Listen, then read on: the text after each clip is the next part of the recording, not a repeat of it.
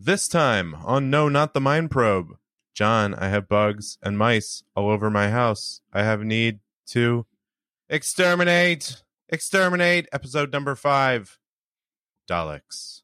John, you're a nightmare, a mutation. You were genetically engineered. Every single emotion was removed except hate. Those are Mike's wedding vows. That's amazing. That you just That's so sweet.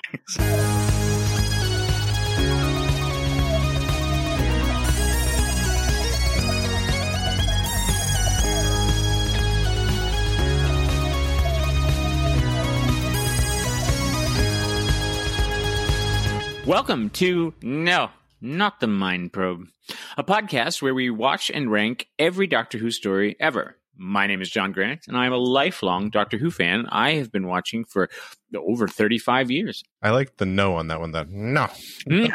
Scarface, no. Was it more dismissive? No, not the Mind Probe.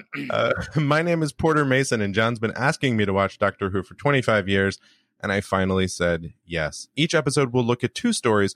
We're going through the new series in order, and our Doctor Who curator, John, will find a pairing with a classic story. John, what do we have this week? Well, this week it was very hard to find a link between the 2 stories, but I did discern one. I have my theories, which I'll bring up later in the episode. It's going to be a lot of speculation went into this, but this week it's going to be Dalek from, of course, the new series, which we picked because it's the next one in order. That's interesting how you come up with that one.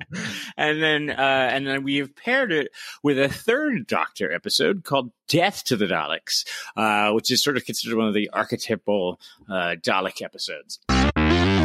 Now we're going to recap these episodes. Let's start with the new Who. Dalek, Season 1, Episode 6 of the new series, aired April 30th, 2005. Here's a clip. I thought you were the great expert, Doctor. If you're so impressive, then why not just reason with this Dalek? It must be willing to negotiate. There must be something it needs. Everything needs something. What's the nearest town? Salt Lake City. Population? 1 million. All dead. If the Dalek gets out, it'll murder every living creature. That's all it needs. But why would it do that? Because it honestly believes they should die. Human beings are different, and anything different is wrong. It's the ultimate in racial cleansing. And you, Van Staten, you've let it loose. All right. Sounds fun. Dramatic. Racial cleansing. It's a nice commercial. The ultimate in racial cleansing. Sponsored by Trump 2020. Well, yeah. Sorry, I didn't mean to go political. This is the part, when people say we shouldn't go political, it means everyone should just act like politics doesn't exist. Mm-hmm. That's what that means. Mm-hmm. So here's the part of the episode. We'll recap these. I'm going to tell you what I think happened from my tiny brain's perspective, and then you'll tell me where I'm wrong. Smash cut to the beginning of this episode. Rose and the Doctor end up in an underground bunker in Utah in 2012, which I don't know whether that was mentioned specifically, but that's in the write-ups of this. So then now it's in the past for us, John. 2012. Mm-hmm, mm-hmm. It's this bunker is filled with this bunker is filled with remnants of secret alien visits and artifacts. It's owned privately by an eccentric billionaire, Henry Van Staten, whose claim to fame is that he invented or runs the entire internet, was sort of their shorthand for that. And he's kind of a blustery asshat who has little regard for anything other than his obsession with learning more about extraterrestrial life. He's intrigued by the Doctor. They capture them, and he's intrigued by him, and he sends him to investigate one of the artifacts or aliens that they found that they can't identify, and it's a Dalek. And by the way, I should mention, maybe you knew from coming up on next week's episode clips at the time, but also the title of the episode is Dalek. So you know when you start the episode, that's coming. It wasn't a surprise. Sure. So a Dalek is a triangular metallic monster with ray gun arms that screams about destroying the Doctor, but it's rendered impotent at the moment. And the Doctor is taken aback and reveals that this is the only Dalek left, as all were wiped out in the wars, the Time Wars, as they call them later. So this is sort of new information about that era. The Doctor's the last Time Lord, and this is the last Dalek. And this makes the Dalek make sort of sad R2-D2 sounds when he finds out he's the last one. And the Doctor tries to kill the Dalek, but the jerk billionaire detains him and actually then attempts to torture the Doctor. Rose and a boy toy scientist guy go see the Dalek, and Rose feels sorry for him and places a hand on the Dalek's metal, which sort of activates him. He uses her DNA. They sort of talk about it, a little unclear. The Dalek regains his powers. He breaks free and he starts rampaging around the site, killing people as he very slowly moves around and just murders people. And they sort of stand in place and are sort of amazed when the thing that has lasers on it shoots them with the lasers. They never really take good defensive positions to escape the Dalek. The Doctor declares they have to shut down the compound because if the Dalek gets out, there'll just be mass destruction and killing. The Doctor ends up sort of shutting off that area of the compound, trapping the Dalek in with Rose. But we find out that the Dalek can't kill Rose because she is part of it now. He took part of her DNA in order to sort of reanimate. He opens up his metal triangle thing to reveal the weird globby being inside, the real Dalek being.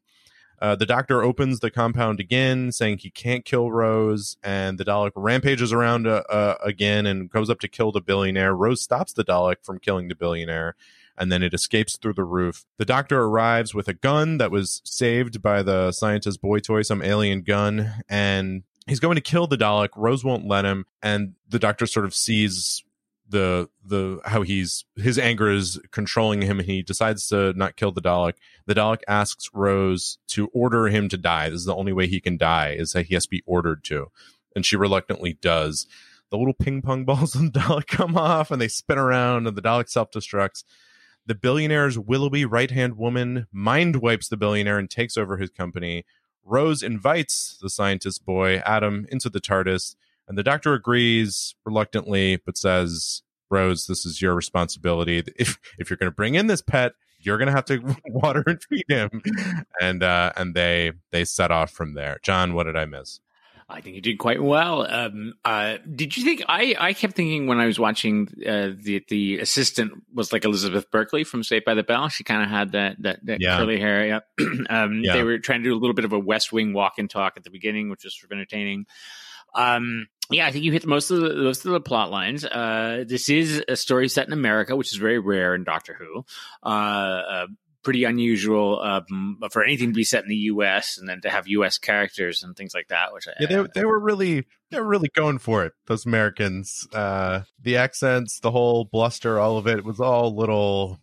It felt, and maybe it's funny that you say that it's rare because it all just felt a little off. I didn't really love this episode, and it just all felt a little off. Like it didn't feel like at home somehow. Yeah, again, most of, like we talked about in the past, most of the stories take place in sort of rural UK, anywhere within driving distance of London or the BBC studios. So to suddenly have they were trying to do this as a more broad show in the new series.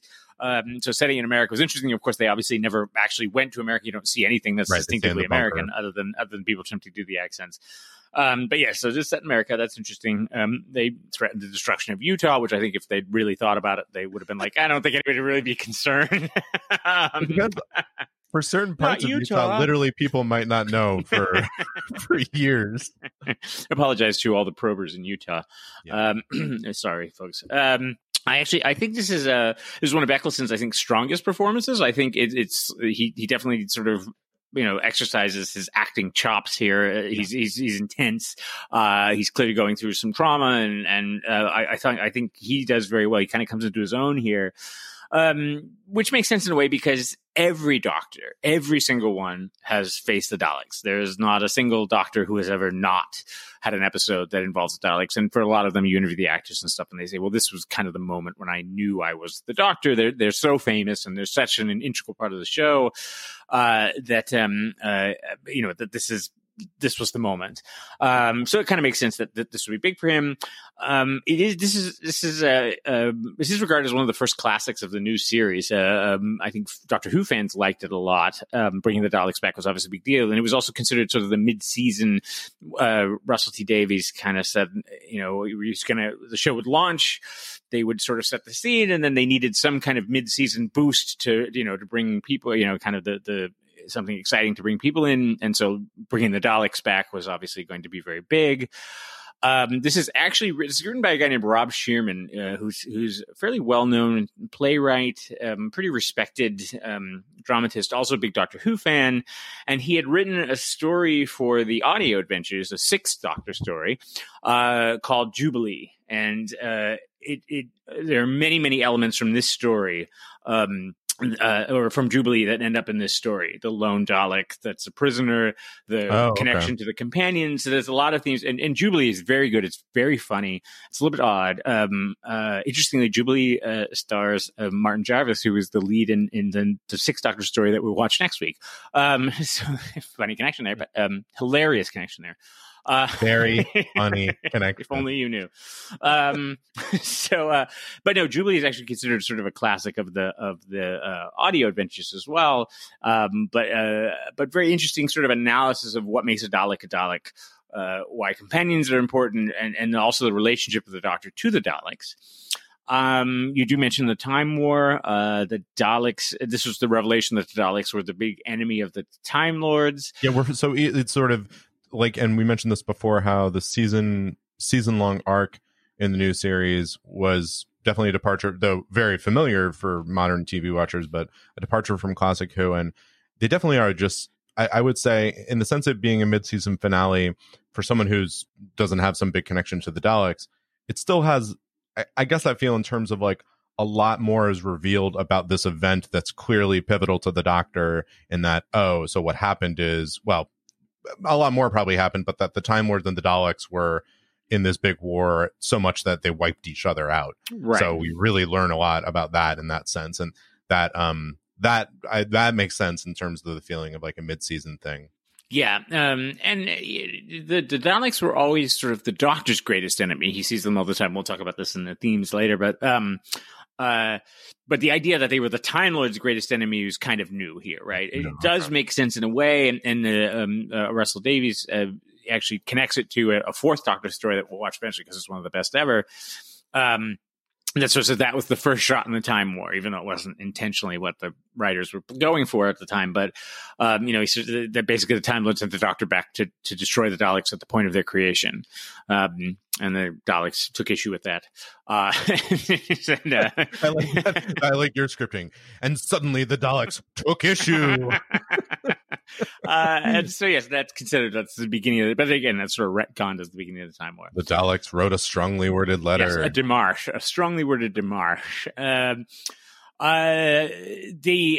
Some interesting things here too. The Dalek clearly, again, like I was talking about with many of the other episodes at the beginning of the season, trying to take on directly some of the stereotypes, some of the sort of things people thought about Doctor Who.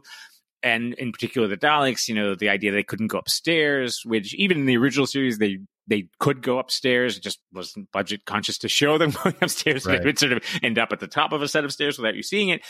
But basically, they wanted to, so much of what is shown of the Dalek killing all these people is to show these really are the most deadly things in the universe, the most terrifying things in the universe. And so trying to restore that image to them. So showing them going up the stairs, people used to, of course, always make fun of the Dalek plunger, that's on the front of them. Right. And then making that, that was the first time anyone had ever been killed with it. And sort of showing, okay, that can be scary. The Dalek bumps coming off and doing the self-destruct, the midsection rotating. Basically, they were just introducing all these features to what about Dalek. Revealing the inside? Had that been shown? So that was, they sorry, not revealing the inside, but revealing the being actually inside the metal. So we knew they were mutants inside of them, that there were these creatures inside, but they had always sort of shied away from showing too much of them. You always got kind of a glimpse of them. There's we'll watch one day the very first episode of the Daleks revealed, and they take the mutant out of the Dalek casing at one point, and all you see is a little claw go under the blanket that they used to remove it. But so they always sort of cage you about, on that theory that your imagination will make it more interesting and exciting than what they could actually show. But yeah, now they sort of show the mutant in full, and I think they were trying to hit that theme of this is actually a creature inside here. It's not a robot. That's something that a lot of people thought, oh, the Daleks are just these robots, but fans know, of course, they're mutants inside them, which we'll talk about. I think a little bit about their origins and the themes. But so trying to shatter sort of the images of the Daleks, and it does. The last time they'd appeared in the classic series was an episode called Remembrance of the Daleks in 1980, 87, 88, something like that. And you did actually see it go upstairs. But of course, that was when Doctor Who was sort of in waning. And so a lot of people hadn't seen it. And so I do actually love the scene here where, they go to the stairs and like, oh, they can't go upstairs. And it just kind of looks at them and dryly says, elevate. And then comes, and again, challenging all these preconceptions.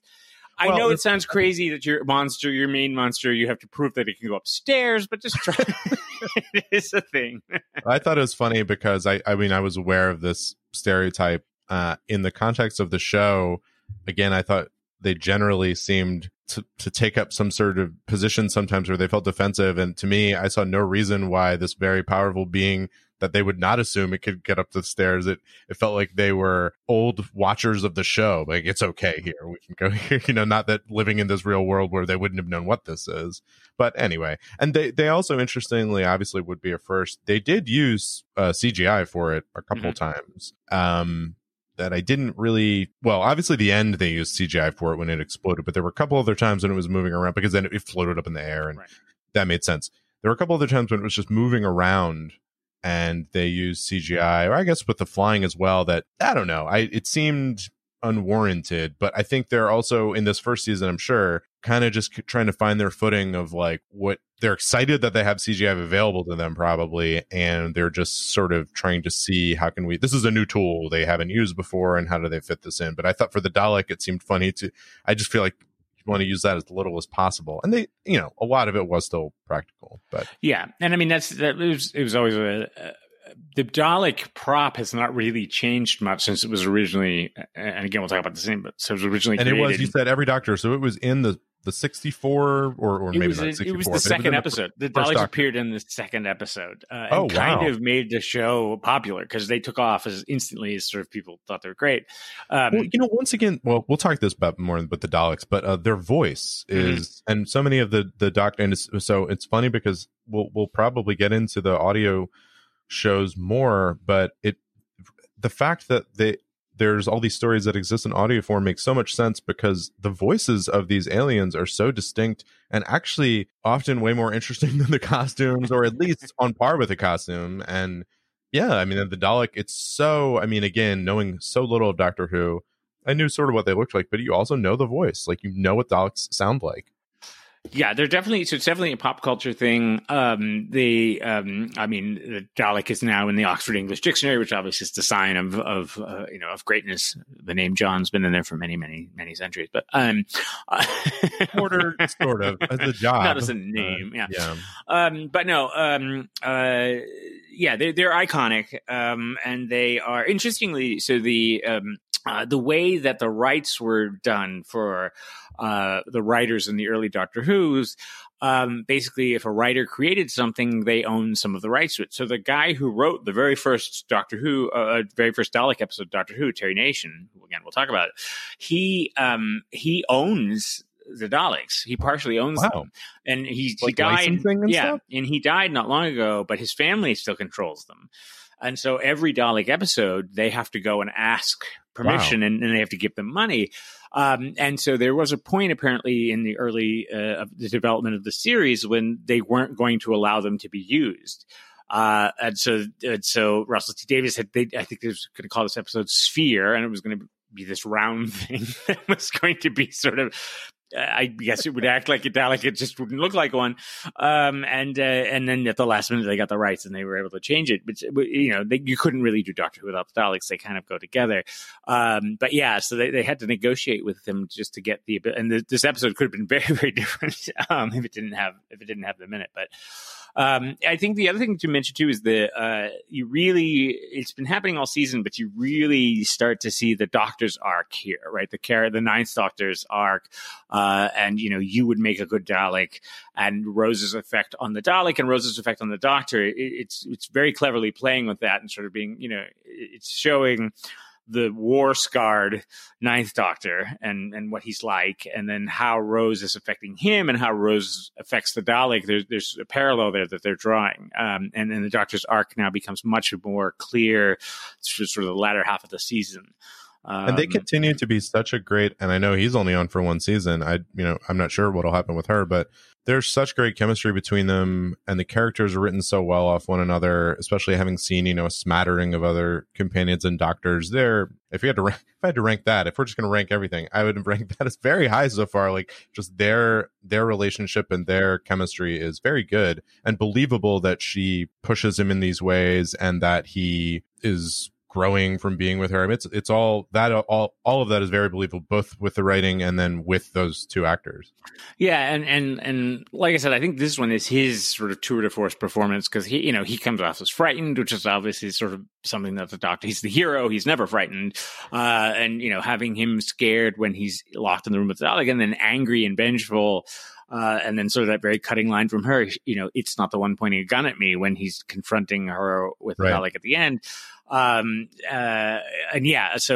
It's great performance from him. It's a great performance from her, and shows how sort of important she is to the series. And again, the effect that she has on the Doctor and sort of mellowing him post Time War. I had a couple questions before we move on. Yes, recognized. I mentioned. What's that? Recognized, yes. Oh, yeah. Question in the back, yeah. I'll let you take a couple sips of the Mind Probe Martini. You're going to have to release the recipe for the Mind Probe Martini, so probers can, while they're probing, can get on and have a probe-tini. It's always best to be drunk while probing, I find. Yeah. So, like I mentioned, actually, in the scenes from next week, from the previous episode, did they show the Daleks? I believe they did. Yes, okay. I think they did. Well, so either at that point or just when the episode starts and you see it's Daleks, you see the name, you see Dalek is in the name. Were you nervous, excited? Because again, this whole first season is sort of like, oh my God, what are they going to do? How are they going to handle these things? And this is a huge one, obviously. Yeah, I don't think I was in particular. So first of all, and we'll see this with Death of Daleks as well, this continues the noble tradition of for a long time of the Daleks being held back until the episode 1 cliffhanger and then revealed as if they're a surprise, even though the story is called Death of the Daleks. It's like, oh, I wonder who's in that spaceship. It's probably going to be, and this happens many times. So I almost like that they revealed it in advance. There's a surprise return at a later point, and I won't spoil it for you, but if you're very observant, you can catch it in the next week, which is a little disappointing. But anyway, but yes, so I was not particularly nervous, because I think, and you see it here, it's a formula that's worked, right? They've nailed it. They nailed it from the day one, amazingly. And the Daleks have really not significantly changed. The design changes slightly. Obviously here they've added a few more bells and whistles in terms of, how it can blow things up and move around, because the video effects allow it to do so. But sort of the core, the voice has remained almost the same since the beginning, with a little bit of variation, but not much. The plunger and the weapon have pretty much remained the same. Even the video effect around the weapon came into effect. They started using it in the 70s, sort of the negative effect on a person. I mean, the negative effect is that the person dies, but the video goes negative. Right. Yeah. The negative effect that when they're shot with a weepon, they die. That's what we call. You were negatively affected by being shot. That's not, watch a lot of CSI. That's the terms they use. Now, but no. So I guess for me it was just like they already nailed it. More solid ground, it should be easy. It should be easy to get this right. The big thing was the voice. The voice is done by a guy named Nicholas Briggs. He's actually the executive producer of the audio adventures altogether, and he was doing the Dalek voice for the audio adventures. for a very long time. And so that's how he actually got the job with the series. They said, oh, well, you obviously know what to do. They use a device called a ring modulator that he speaks through, that he gives it that, right? He doesn't actually talk like that. Oh, it'd be amazing if he did. It's actually B. Arthur. Her voice is, wow. He's dead. I mean, that's right? amazing. You can bring anybody back now. Computer graphics. So they, it was a fan who did the voice for the other thing, and again, using the same techniques. Actually, the ring modulator has been used since the beginning as well. Like they really made it all the same way. I want one. I want a ring modulator and now it's on my Christmas list. Yeah. We got apparently the specific frequency and adjustment of it is a secret, so only certain people can make Dalek voices. What my other one question was, so by the end of the episode, this is the last Dalek, and they've exploded. You've already even told me just now every doctor has interacted with the Daleks, so I'm sure they're going to come back in some way. And we literally are watching a story in the second half of this episode called "Death to the Daleks," even though in no way are they completely some die. But I mean, have the Daleks as a race similarly been exterminated in the past? Has there been an idea of like they're all gone now? Yes, many times. So that has happened before. The very first episode, they were wiped out. They were like, okay, we've defeated the monsters. But it's a time travel show, so you can go back to before they were defeated. Of course, you never wipe out your arch. When you'll meet the Master at some point soon, who's a renegade Time Lord like the Doctor, but obviously bad guy because he has a beard. Wait a minute. It makes us evil. I mean, his character actually even is even more ridiculous. Like he'll be caught in some situation where it's clear he could never escape, and then he'll just come back 3 episodes later, and they'll be like, "Wait, weren't you caught in like a fireball?" And he'll be like, you can't kill me, and like twirls his mustache and runs off. So yeah, I mean, it's just kind of one of those. It's one of those things, but they do. I will say in the new series here, they do attempt to. They're actually several times seem to be wiped out for the final end, but they do leave a little bit of sliver of hope. And this was again because of the guy Terry Nation who created them, said you can't wipe them out, like, because I can get money off of them as well if I use them. So you can't destroy them either. I mean, yeah. Although, well, again, we'll talk about the themes, but yeah, I mean, it's an interesting challenge. He's they're his arch enemy, and they're supposedly the most incredible, powerful, terrible things in the world, but he beats them every time. So they're kind of diminished by the fact that they're constantly losing. It's like, the Washington Generals or whoever plays the Harlem Globetrotters. No one's ever going to think they're great, but they're arch rivals, but they're always losing. You're talking about, that's my favorite team, the Washington Generals. I'm a big fan. It's a couple games where they got close. They were down by like 47, and I thought they were going to turn it around there, but no, it didn't happen. Save that for our Harlem Globetrotters podcast. Oh, yeah, we got to record that. Sherlock Holmes, Harlem Globetrotters, Quantum Leap, Mr. Belvedere, I believe. Mm-hmm. All right, so let's move on to our classic Doctor Who episode. This is from season 11. It's serial 3 of the original series, Death to the Daleks. I believe we have a little clip here, John. Let's roll that clip. I don't need to set that up. Just roll that. Well. Daleks without the power to kill. How does it feel? Keep away! Keep away! And if I don't, what will you do? Your weapons are totally useless. Affected by the same energy blackout that has stranded us. The power failure is temporary. Superior Dalek technology will overcome interference shortly. Meanwhile, you will obey our orders. You're not in a position to give any orders. No, we're all in this together. All equal. All powerless. All right, there's some Dalek and humans working together, which is a big part of this episode. So It's almost like the clip is significant. It's a significant indicator of the story to come. Yeah, you slaved hours over this. Did. I just wanted to say I used Camtasia. Just a quick plug. John has used Camtasia. Camtasia, which he talks about so much that I'm assuming he wants to get Camtasia to sponsor us, or he just has some strange obsession with Camtasia. You want to put it on your resume, so you need to like publicly talk about it a few times. That's absurd that I would talk about Camtasia, the Camtastic application for your. Is Camtasia, is it a lot like the movie Fantasia? Because then I'm very interested. Basically, is there a lot of classical music? You can put a lot of pink rhinos into it, or elephants. I don't know. It's been a long time since I've seen Fantasia. I don't like the Stravinsky part of Camtasia, though. I don't like that part. Dinosaurs.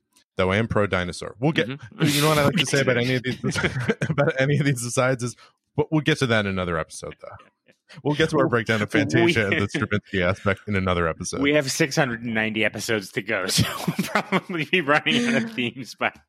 All right. The real purpose, settle down, though, everybody. It's to recap Death to the Daleks. So here's what I got: the Doctor, and this is the third Doctor, and Sarah Jane. Hooray! Woo! Yeah, different haircut, Sarah Jane. Oh, yeah. They crash on a planet after the TARDIS runs out of energy. This darn TARDIS always running out of energy. It's a mess. The planet is full of lumbering aliens called Exelons, as well as a shining city on a hill, St. Augustine would be proud, that appears to be controlling them. But also here, humans, a group of 4 who are on a mining mission, and they are similarly stranded due to a power problem on their own ship. And then Daleks, which again should not be any surprise, because they say at the beginning death to the Daleks, but it is presented as a cliffhanger or a shocking moment. Huge shock. So the Daleks ship also has no power, and the Daleks, they have power, they can move around, but their weapons aren't working, and they cannot exterminate. They need the stuff being mined just like the humans. They all decide to make an uneasy alliance and work together, the Daleks and the humans, to get this material perineum.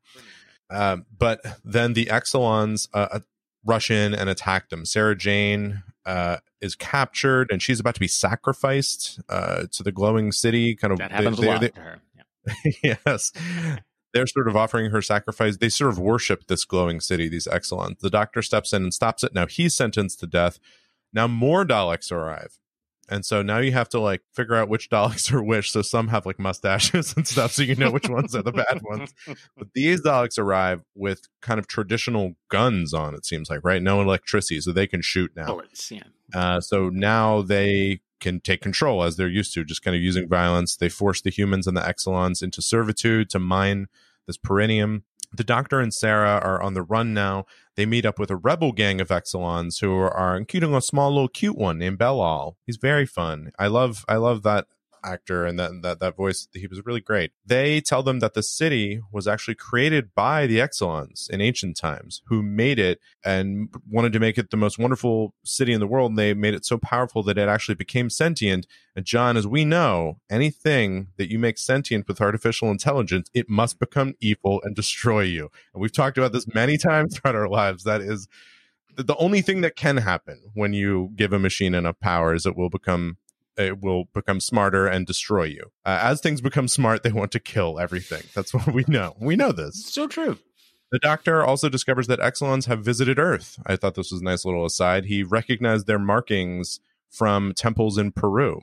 So it's sort of like him saying, Bellal, yeah, your story checks out. That's true. That makes sense. Bellal tells the Doctor that the city could be destroyed to stop the power drain and also to free his people. So they're kind of, he'd like to work together on this.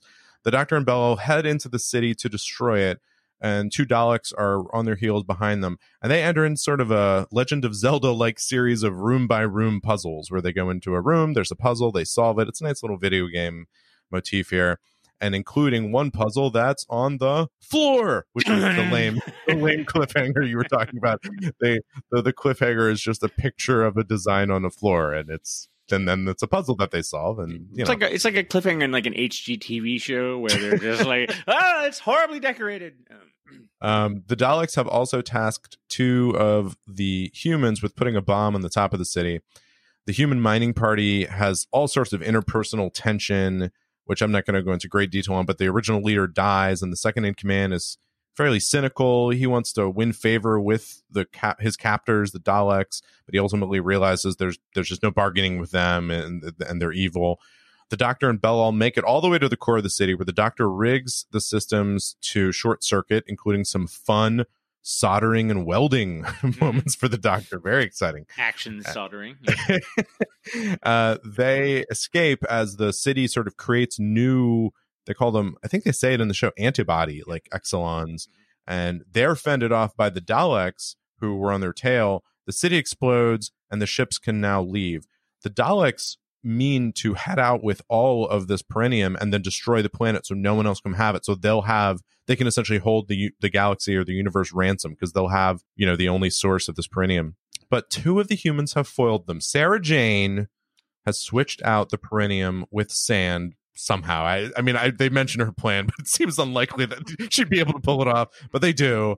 And then the Scottish miner guy, he redeems himself by saving one of the Dalek bombs, stowing away in the Dalek ship, and then blowing it up as they go away. So that's he really redeems himself in the end. John, what did I miss?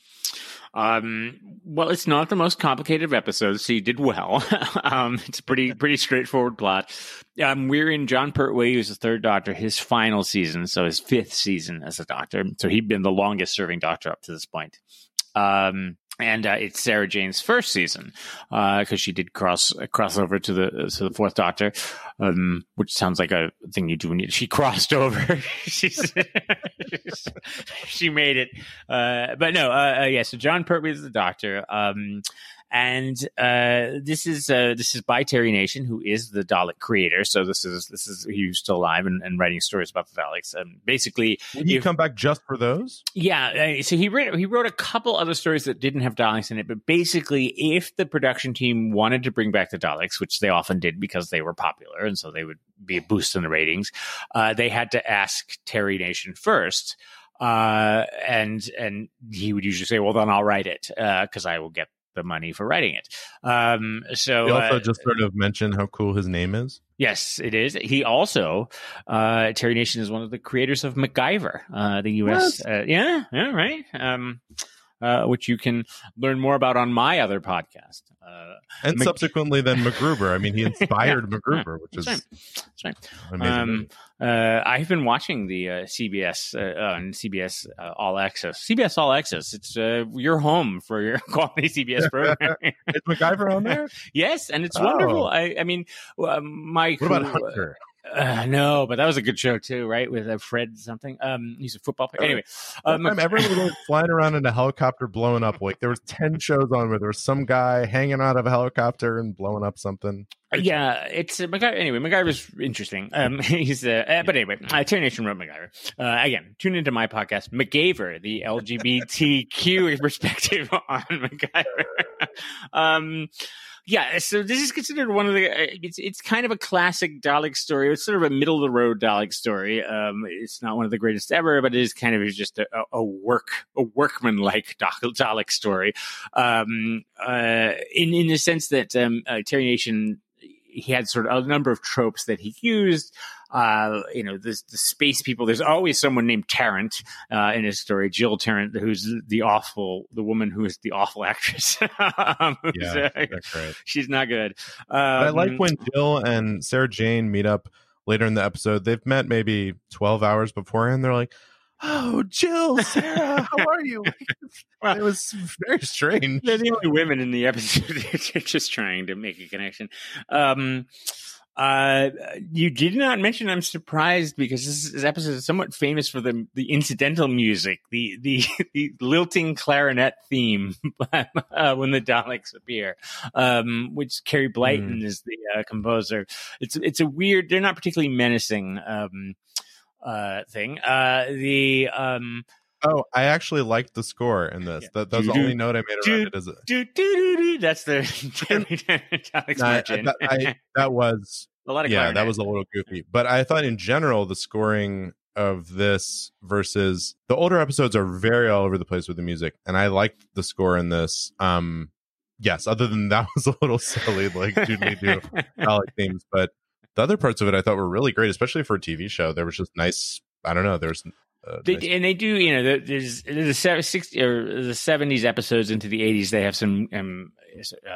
Dudley Simpson does most of the scores, as you'll know, and throughout. And yes, they do a good job because it's one guy who has like an hour to score the whole thing. He's basically playing it live with a clarinet in front of a microphone, but. Yeah, it's an okay episode. I think it's a fun one. It's very much a classic adventure serial, right? They've got sort of the quests that they have to go on, and things blow up, and arrows get shot at them, and all these things happen. It's disappointing. They actually discard the best plot line, right? So it begins with the Daleks landing. They have no power. They can't use their weapons. Like, oh, we're going to have to ally with you. Yeah, that was fascinating. And then 10 minutes later, the Daleks have figured out how to shoot, bullets. Like, okay, end of that problem. Which, yeah, it's like that. Well, it's interesting. The nature of these, splitting them up into the cliffhangers and making it episodic, sort of, it feels like they're boxed in to make these big plot reversals and switches, to your point, for sometimes no real reason. It's like, no, this was actually interesting. Can we just keep exploring this? But it's like, aha, no, everything's now changed. Like, okay. Yeah. And, and again, it retreads Dalek stories that have happened in the past in terms of, sort of how they behave towards people and subjugating species and just bullying people and blah, blah. And it would have been really interesting to put them in a position where they're at a disadvantage. But again, they discard that very quickly. Sarah Jane is excellent in it. I think Bilal is the Exilon, the friendly one. She's very good. He's good. His name's Arnold Yarrow. He's still alive. He's 100 years old this year, in fact. Oh my gosh. I love her performance in this because I'm trying to think. She's only been in a couple episodes, and she's met aliens before, but I'm not sure she's been on other planets before.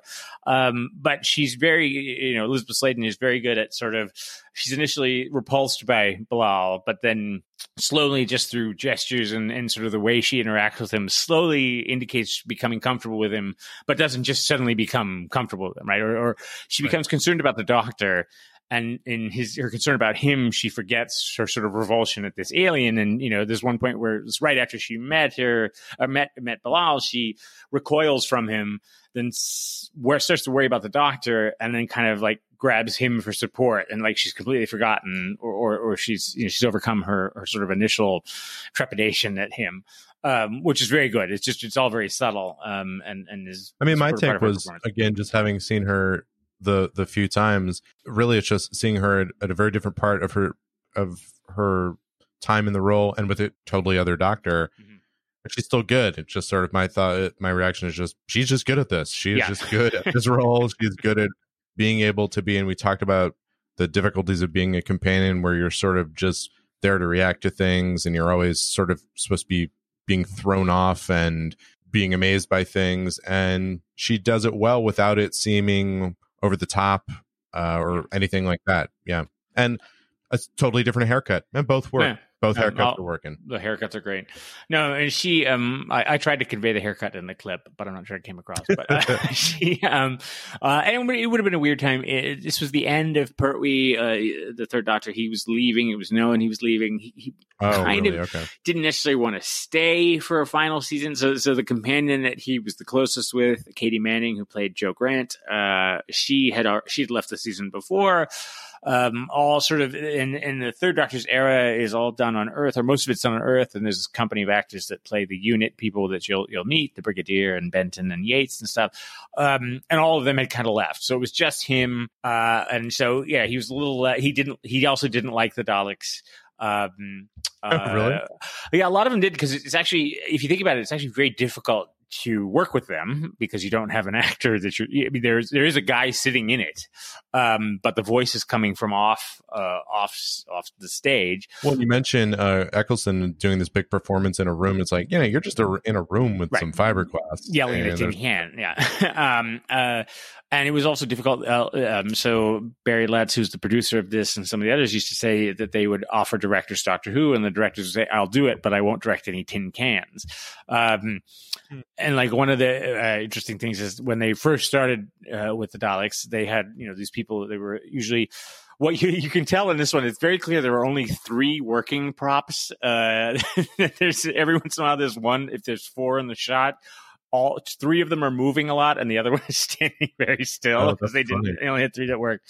And it gets other episodes. They have ones where like they're just cardboard cutouts, and it's pretty clear that they're cardboard cutouts. It's pretty bad, but but the directors, it was difficult to work with them, and one of the problems was you didn't if they tried to give direction to someone, how you couldn't tell them apart. And so if there are pictures of them in rehearsals, and all the Daleks have numbers taped to them so that the director can yell at who's who. Be like, number 1, go forward. Number 2, go back. And so that was how they had to rehearse the stuff. Because, it was how did you know which one they were talking to when they're inside these? And then they also had very entertaining stories about the actors. It was generally the sort of Dalek operators. And the same people kind of came back to play them because there was this bit of a skill to play them. And they said, one of the weird things was people would forget you were inside there. And so they said they would hear all sorts of salacious gossip because people would be having a private conversation next to them, forgetting that they were there. But I like this one. But again, it's a very Saturday morning adventure feel to it, right? Like it's not the most complicated plot in the world, but it's got that sort of adventure thing to it that is kind of how Terry Nation's. Well, this is interesting. So I definitely actually enjoyed this story more than the modern day one. Well, I don't know if I enjoyed the story actually, but I enjoyed, to me, weirdly, the Daleks in this older one were more menacing to me. I bought them more as, oh yeah, you should be scared of them. Whereas in the modern one, I just didn't. Maybe it was something about it being CG, or there was something to it where I can't explain it, but it just didn't. It seemed like I don't get this fear. Like I don't. They're trying very hard to convey it, and the Doctor is certainly saying, "Oh, look how scary it is," and it went around killing people. But in this one, and I don't know if it's maybe just having groups of them, something makes different. It felt scarier. It felt like they've really just subjugated all of them. Like they really just came in and took control. I don't know. I also think it's interesting. Well, I'll be interested to see some of the greater Dalek stories, and I think that was like the best story ever. But there were elements that were really interesting, like having them work together, as we discussed that they abandoned it. But I think what I'm finding out is that it's funny you keep referring to things like, well, it's not a very complex story. It's like, I want to see some of the complex stories that I like, because some of the complex stories are just too complicated and not in a good way. Like I don't think necessarily a story is better because there's more going on. But not that there could be very complex, interesting stories. But I actually thought even with this one, they're trying to do too much, where you have the Daleks working with the humans, but you also have the race of people with the city who they're praying to, and it's like, why do we need all these 17 things happening? And they're also getting ore because there's a separate thing, that there's a plague happening. It's like it's too much. Like it's too much, and maybe it's better said, it's too much so none of it really hits that much, because you don't explore any one thing, and it's just sort of, here's an offhand complicated thing that's happening in the background. It's like, okay, sure, fine. But I enjoyed the episode, and I liked this Doctor. Definitely, I'm interested to see more of him. He's older, so it reminded me more of the first Doctor. But I liked him. Yeah, Pertwee's interesting. He came. It was 1969, 1970 when he started.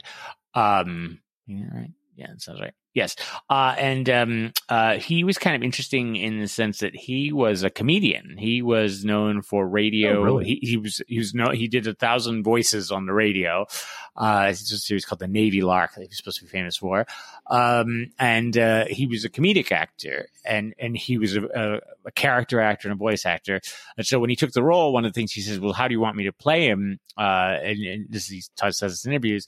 And the producers will play him as yourself. And he said, I don't know who that is. And so he wanted to play against type and wanted it to be very serious. It was also around the time James Bond was coming out. And so he wanted him to be very more action oriented, not like James Bond in sort of but sort of suave and cool. And he knows, he doesn't do it much in here, but Venusian Aikido. So, his thing, his karate moves. He liked gadgets. There's a lot of different and John Pertwee himself loved to drive, cars. He loved to race cars and drive hovercrafts and fly helicopters. And so they tried to write that into the series for him. So yeah, he's sort of he was the James Bond Doctor in a way, but also he's dressed in all of the episodes. He wears various smoking jackets and frilly shirts, and he's kind of they call it a dandy. And so it's a wonder. It's a very Doctor Who-y contrast, right? To sort of create that character who's so there wasn't much action and, heroing in this one. Yeah, and he likes to do that. And actually, interestingly though, he had hurt his back, I think, at this season, and so there's actually a couple scenes where you can clearly tell it's a stunt double in a white wig, who's just doing there's a couple interesting shots there. But anyway, so he's and he is definitely the Doctor where the show really took off. Okay. A lot of people love his era. They sort of refer to it as the golden age. Other people like the early Tom Baker years, but Pertwee Baker are the two biggest. Definitely. So this is right at the moment, or either way, this is right at the end of him, beginning of. Yeah, and the show was, it had been almost canceled his first season. And basically it survived because they just didn't have anything else to put on. So just make another season. So, lucky, and it really turned around and they created this thing that really took off. Doctor Who's gone through highs and lows over the years, but, he's an interesting one, cause he does play it very seriously. Again, I'm not sure how many other people could pull off that patterned floor cliffhanger, which was apparently, so the episode they didn't film it like the original ones. They did film them in various blocks, and so it wasn't like they were filming one episode at a time. But apparently, when they got to the editing suite, they started putting it together, and they had to move the cliffhanger because an episode was seriously underrunning or overrun. I guess it was overrunning. And so they basically were like, well, we've got 25 minutes and it's got to end here. And so they're like, okay, we're just zoom in on this floor. It's a very dramatic floor cliffhanger. And it is rightly mocked by many people. It's interesting what you say about the Daleks. I definitely, as a kid, found them frightening. They were a relentless. I definitely remember having nightmares as a kid about them. And definitely kids are very frightened of them. And there is a very, it's one of the things, they interview various doctors and people on set. And when people come on set, they said, one of the things that people do is they're very in awe of the Daleks. They're just, and I have to say, I went to see, there was in Cardiff, there was called the Doctor Who Experience. It was like a thing you could go, and they had props from the original series and stuff like that. And I went, one Saturday, I took the train from London and I was over there for work. And, the Daleks are short. They're very small. They're much shorter than you can see it in this episode, particularly. They're very short. And they had a bunch of different props. And I risked being thrown out. I was like, I have to touch that. I have got to touch this thing. And I did. And I was like, it was just lumpy fiberglass thing. But there is a weird pull about them that I can't quite explain. It's interesting that you said that he's a comedian, and he because I do feel in a good way versus some of the other doctors who aren't as successful, in my opinion. He just sort of, he doesn't draw attention to the comedic lines. He just gets them out there. Like there was one in there where Sarah Jane is sort of doing her companion duty of sort of trying to explain, oh, so you mean the ships are being drained by the city? Like she's trying to explain it in very clear terms. And he says, yes, you seem to have a crude grasp of the general idea. But it's not like a big line that's drawn attention to. It's just a little sardonic thing. And it's just kind of funny. And when they get through the floor puzzle, he has a nice like back and forth with Bilal that's funny too, but it's not, again, they're not hanging a bunch of stuff on it. He just sort of says the lines. So that's funny that was a comedian. And this is one of my favorite eras. I sadly both have passed away now. But Barry Letts, the producer, he produced all of John Pertwee's. He's the Barry Letts era, and Terrence Dicks is the script editor. And there should be like a management course it's based on these two, because they have this wonderful, they've been interviewed on the DVDs and all that kind of stuff. And I actually met Terrence Dicks at the Doctor Who 50th anniversary, which we'll cover in a special episode. Because of course, Mike still finds it amusing that I recognize the script editor from across the room, but we'll get back to that. But they had this great working relationship, which is basically Barry Letts was very serious and was like, trying to work out the intricacies of the plot points, and was like, oh, we've got to, he was very focusing in on details, and we've got to get this absolutely right, and etc. And Terrence Dicks was very much like, we have got to get it 25 minutes on the air on Saturday. It doesn't matter. You need that combination, though. Yeah, and the two of them working together, I think, was quite extraordinary. And again, they are responsible for what is often seen as a golden age. And you, as you see the episodes unfold, you kind of see, clearly Barry really wanted this, and Terrence was like, okay, but now we have to do this. It has to be done. It's a great, I've learned a lot about how to sort of manage people and how to do things by watching Doctor Who DVD extras. Everything. That's your book. Like everything I learned, everything I know I learned by watching Doctor Who DVD extras. Basically, my entire management Volume style. 2. Yep. The Terry Nation years. One more thing. I'll probably cut this out, but I just want to ask you: when they first arrive and they meet the human mining colony, I for some reason these are the things that jump out at me. The humans seem fairly nonplussed to meet them. Like, oh yeah, you're here, great. Hey, we need to do this. And is that intentional? Like, would they be surprised, or I don't know. I don't know. Yeah, because I guess. Well, they're obviously space travelers. They know there are aliens around. So yeah, I guess there are other human colonies and stuff like that. But again, it's hard to say because, well, the woman is terrible. She's a terrible actress.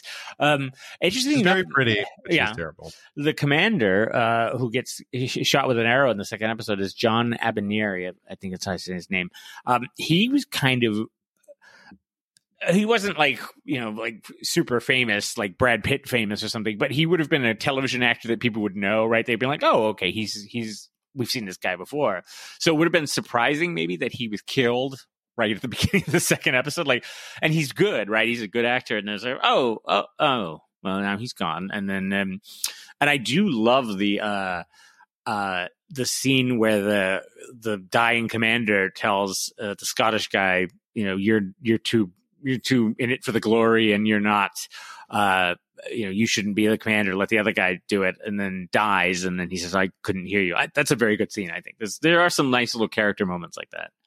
Yeah. No, I think they like to write those little moments that seem off to the side of these people that you'll never see again. And that's why it reminds me, it is in many respects this anthology show, but it reminds me of that, where they get really into the scene of these two people who we never meet again and never met before. And in fact, they start that scene. To me, that scene was good, but it was surprising because they layered it. Like, it felt like, oh, should I know this? Should I've already known that this guy has a big ego here? Because they are really telling me like, well, hey, how dare you never do that again? You're in over your head. It's like, whoa, okay. But they're obviously setting up the later thing in the show. No, it is one of. It's one of the things of. We'll see it in the Robert Holmes stories in the Fourth Doctor's era and stuff, but other places too, where every just once in a while there'll be two secondary characters who just really have chemistry, or there'll be. There's a famous scene in a story called the Rebus Operation. Again, famous Doctor Who term, where the sort of the action stops for 5 minutes for this guy to tell this very extraneous character that he was right about the stars being home to other worlds and other people and stuff like that. It's this beautiful scene, totally unnecessary. And now it's time for the theme section. The section where we talk about the themes. The section where we talk about the themes. Yes, John, we are adherents of the repeating themes, and we have two themes to talk about this week. One theme I really was in the workshop a long time to think about, and really had to see, like, how do these two connect together? I was doing a kind of beautiful mind thing and putting pins on boards and tying strings around, doing everything. And I think one of the themes we could kind of touch on is Daleks. Okay, yeah, I can. Yeah, can you see that? Can you kind of? I get it. I get it. You got to kind of make a few mental jumps. But It's there. Yes, the Daleks are the Doctor Who's sort of most famous monster, the number one baddie. They number one with a bullet all the way up to the top of the Daleks. This week we're here in the Daleks. They were in the very second episode, and I've never heard the very second. Yes, I've heard the very first. I've never heard the very second episode.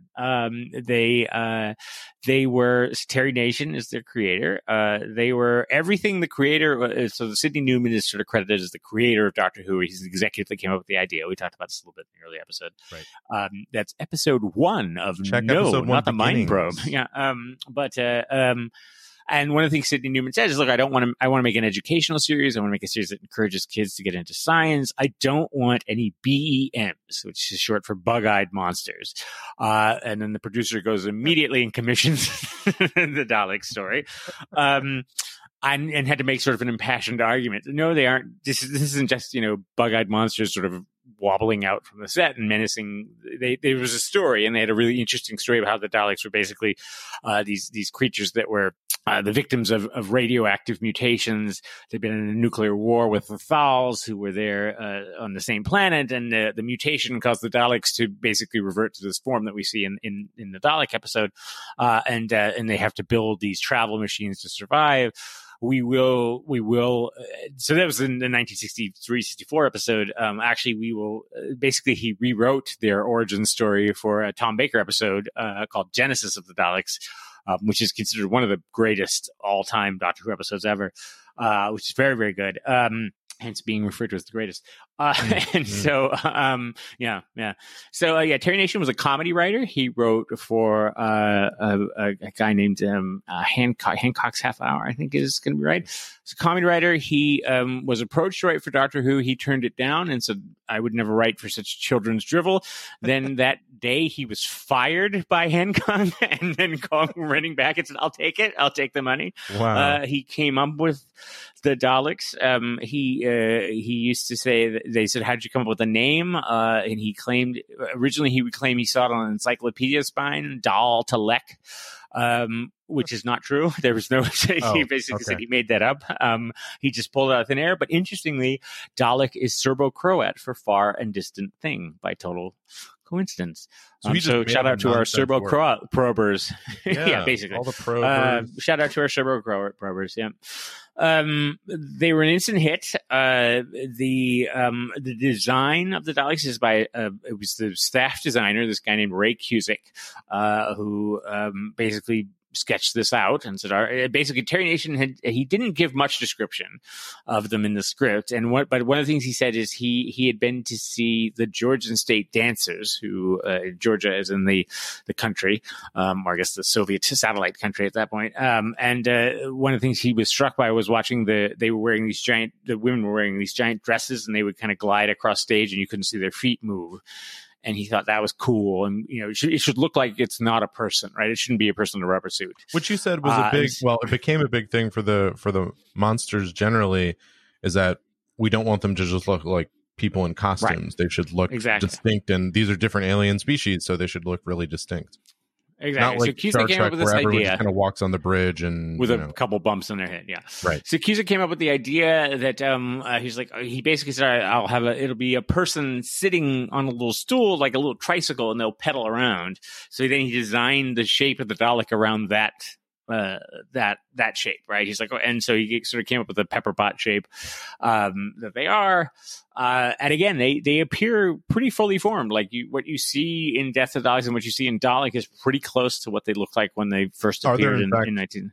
Is there in fact someone in a little tricycle of some kind? There's I think they have casters on the bottom, and there's a person just moving their feet. They just feet around, and then they control the arms, and they control the dome that turns on the top, and they did have to learn the lines. So there's someone else doing the voice off stage, but the actors had to learn the lines because the Dalek would sort of move a little bit to indicate it was talking, and then the lights on the dome would flash, and the operator controlled that as well. So they had to kind of flash in time with the speaking. Generally, is what they're supposed to do. It's pretty entertaining in some of the old ones when they clearly are not even close. So they, and they were an instant hit. Just because it was so different? I think it was very different. The voice was huge. It's very cool. They're just so relentless with part of the voice. They're so relentless. I mean, in the one we just saw, again, not so much in the first one, but you get to see them how when they're in charge of the Exelons, they don't just say exterminate, right? They just, when they give an order and then people start to question, they just go, obey, obey, obey. And it's so like, even basically. Just as, even if you're not scared of them, you're like, okay, fine, just stop it. Just stop it. I'll do what you said. Yeah, it's persistent repetition is my entire management style. Just staccato screaming at people. And there was a weirdly, I think they were the kind of thing that kids could sort of mimic on the playground. Like you could stick one hand in front of the other and you could run around and pretend to be a Dalek. And I think that was part of the appeal. It just really was lightning in a bottle, and they just got completely lucky. But it just rocketed the show on, this. So this would have been, they didn't appear in the very first episode of their story. It was a cliffhanger where you just see the plunger and everybody's like, why is there a sink plunger on screen? And in the next episode, they reveal the Dalek. They were just sort of an instant hit, and the show just went on from there. They evolved over the years. They have since become, or definitely by the 70s, they were a metaphor for Nazis. The sort of focus on racial purity and that sort of thing. I think they were always a metaphor for Nazis, but they definitely became very clearly one as they went through sort of the history of meeting different doctors. But as I said earlier, people love Nazis. Yeah, that's always a winner. Not going to bring this into current politics. One of the problems is of course they keep coming back and keep losing, and it's just like they're the most lethal, horrible, deadly things in the universe. But they lose every single time they meet the Doctor. To the Doctor, but maybe to others they don't. Right. Yeah, there is that.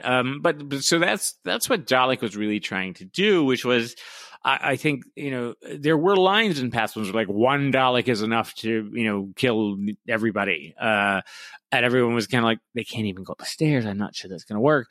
And so, I think Dalek was kind of like, all right, let's actually show that one Dalek could destroy, hundreds of people and stuff like that. And so they were trying to restore their menace. I think I would have liked to have actually seen the Dalek. Well, he mentioned he's going to get into a city and just destroy. I think that would have been hard to do, obviously, effects wise.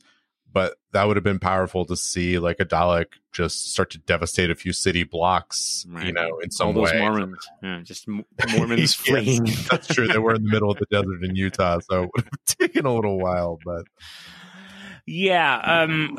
they'll, like I said, they'll be back. So you mentioned they were there with the Doctor. Each Doctor has interacted with the Daleks at least once. Is it often or ever more than once, or is it generally like about once per Doctor? It can be. It depends. It depends. Most of them more than one time. No, I'm doing the math in my head. I'm calculating in my head. The 5th, 6th, and 7th Doctor has shorter seasons, so they only met them once. But no, everybody meets them once at least. And they come back at a fairly good clip in the new series. But interestingly, as you'll see, they can do cool things with computer graphics now, where instead of, so there's a great one of the earlier Pertwee ones, the 3rd Doctor one called Day of the Daleks. They launched this massive Dalek invasion of the past, basically. And unfortunately, they only had 3 working Daleks, and it's very obvious they only had 3, so it doesn't.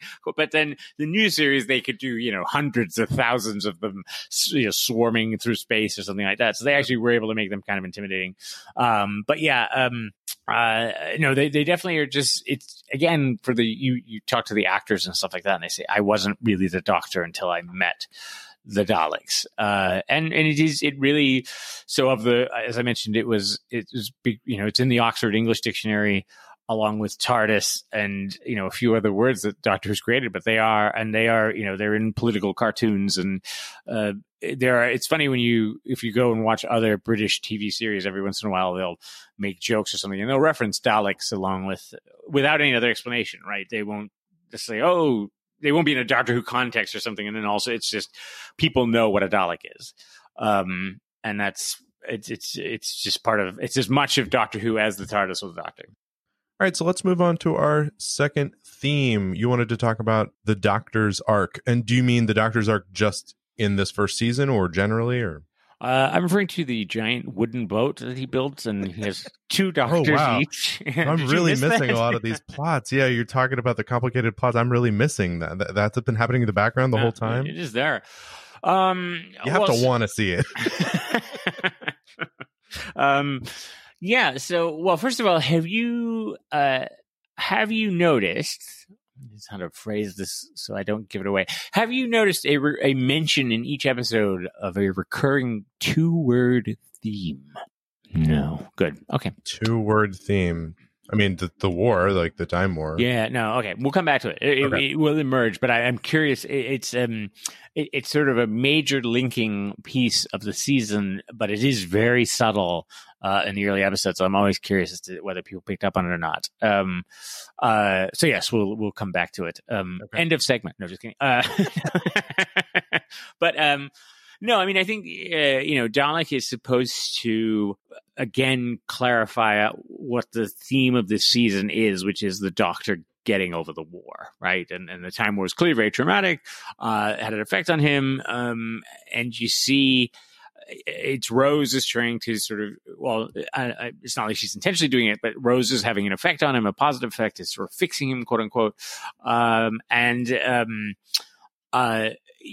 Each episode kind of builds on, he tries to save the Gelth in the Unquiet Dead episode, partly out of guilt, right? He's sort of like, right. And then they turn out to be bad guys. And then interesting in this episode, Rose, who doesn't know about the Daleks, says, okay, I guess we should help the alien, right? And she touches it, and that's what causes it to come back. And then the Doctor's like, no, you shouldn't have done that. But so, clearly, like she's developing sort of the pity and the empathy for these creatures, and in contrast to him, who's again still having some PTSD over the war.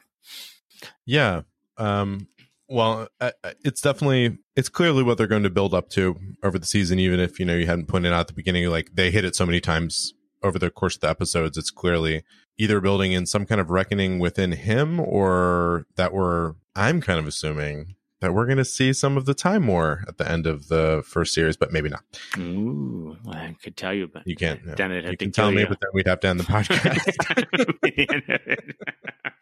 But it's an interesting move on the part of the production team here, because the Doctor generally didn't develop as a character. Like, he was always sort of the other, and the companions could develop a little bit. I mean, basically character development just wasn't it. It was an anthology series. As we've talked about before, there's not a ton of interlinkage between each episode. Again, remember, there wasn't, even though people did do this, sort of the like crazy people like you would record it and watch it over and over again. They weren't planning on that. They were saying, hey, someone's going to catch this on a weekend during the day one time. We can't develop some arc for this person. I mean, they're never going to see them again, but they're going to see them completely out of order.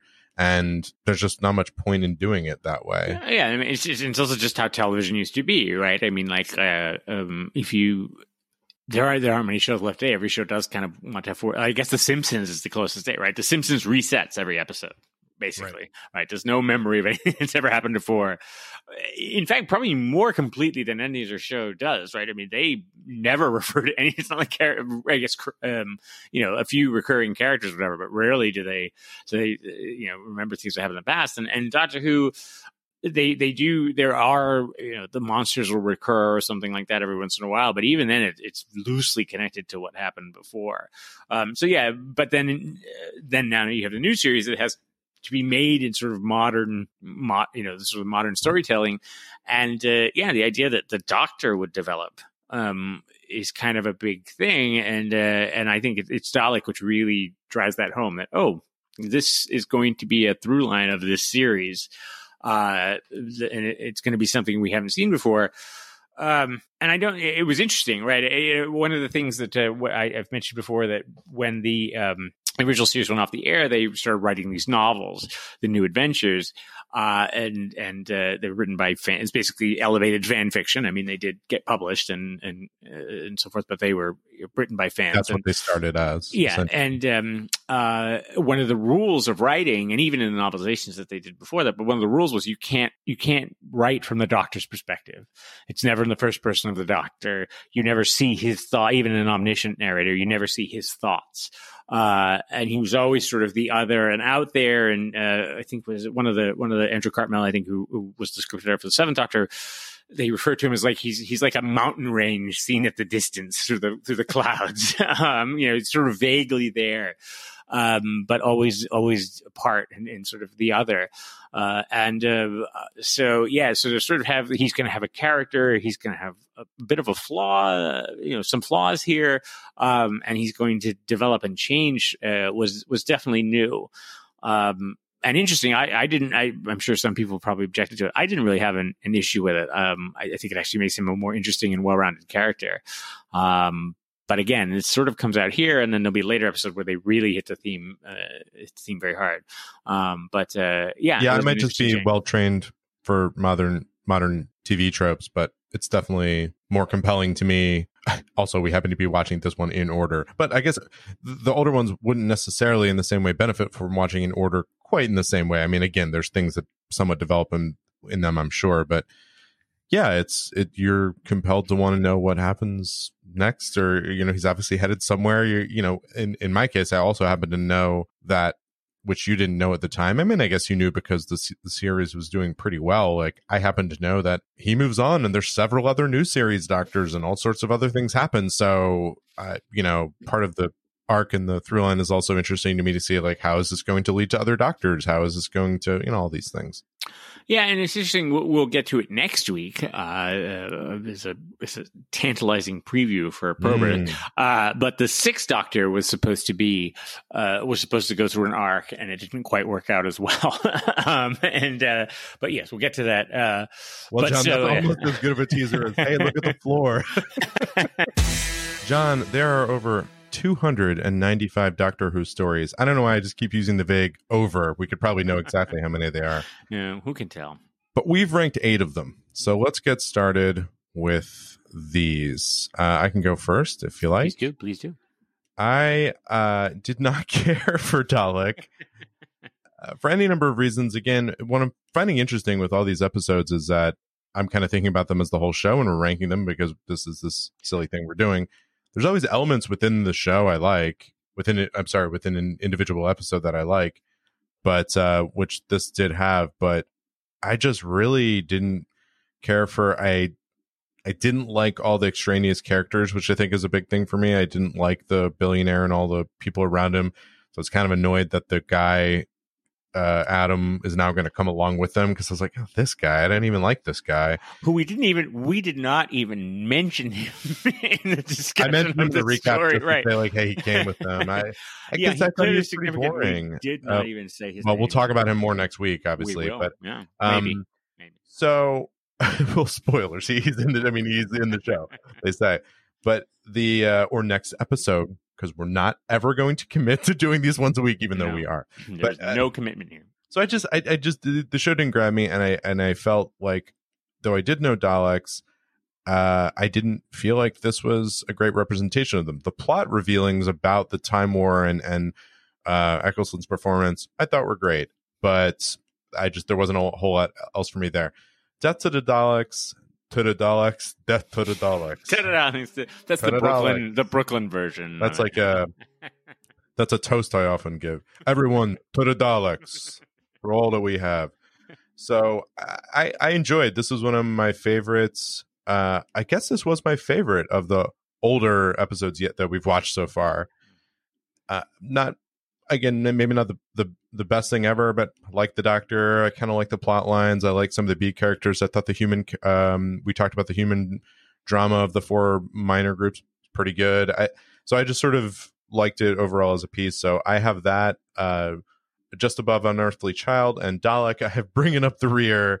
At least now we have something ranked on my list behind Curse of Fenric, which would make sense because it's like everyone's favorite episode ever. I'm also going to have to revisit some of these. I was actually thinking about, I might end up moving Unquiet Dead up to my current, up above Aliens in London. Because I really liked it. More and more I think about it, I really like that one. Wow.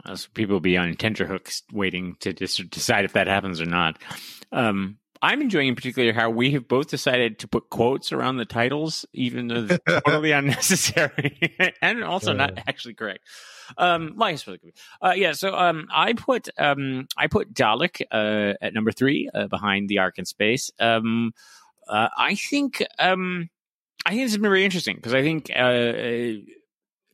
you obviously you're seeing these fresh. You haven't seen these before. You haven't seen a lot of Doctor Who in the past, and so yeah, it brought home to me just how much baggage like I brought to Dalek. Right. And you know, and then I think it works for me because it so successfully reinvented the monsters and established them as a menace again. I think it exceeded expectations. I think it was possibly also I did like the audio that's based on Jubilee, and so there may be some residual of that because that one has a lot more time and explores a lot more of the character, in particular the companion relationship to the Dalek, which is really interesting. So I probably had a lot more. Again, it's the larger context or how much more is in my head around it that makes it why I ranked it so high.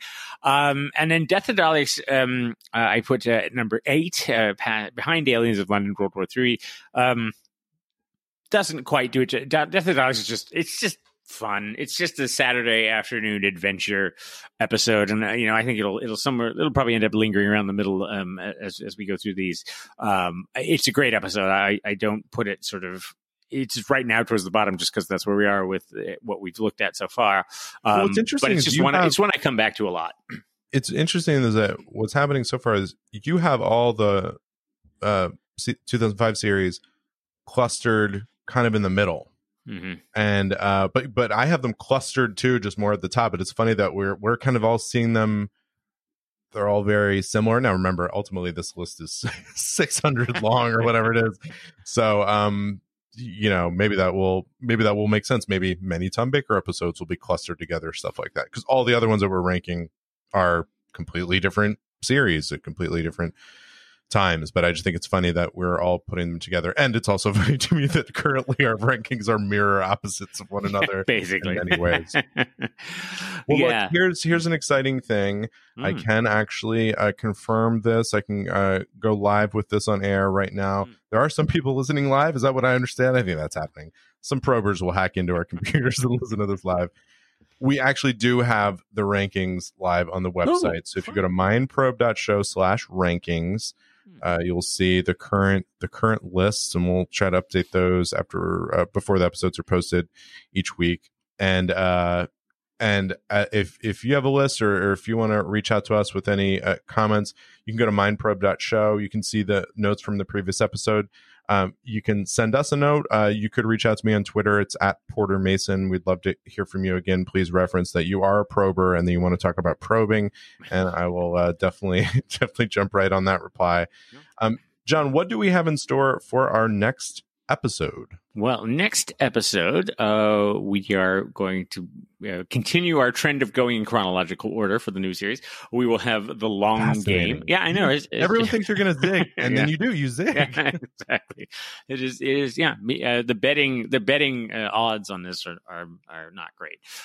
So yes, the long game, Russell T Davies adventure, and then in the sort of same media satire vein, we're going to go to the 6th Doctor. And Vengeance on Varos, which is a very interesting adventure that we'll be watching next week.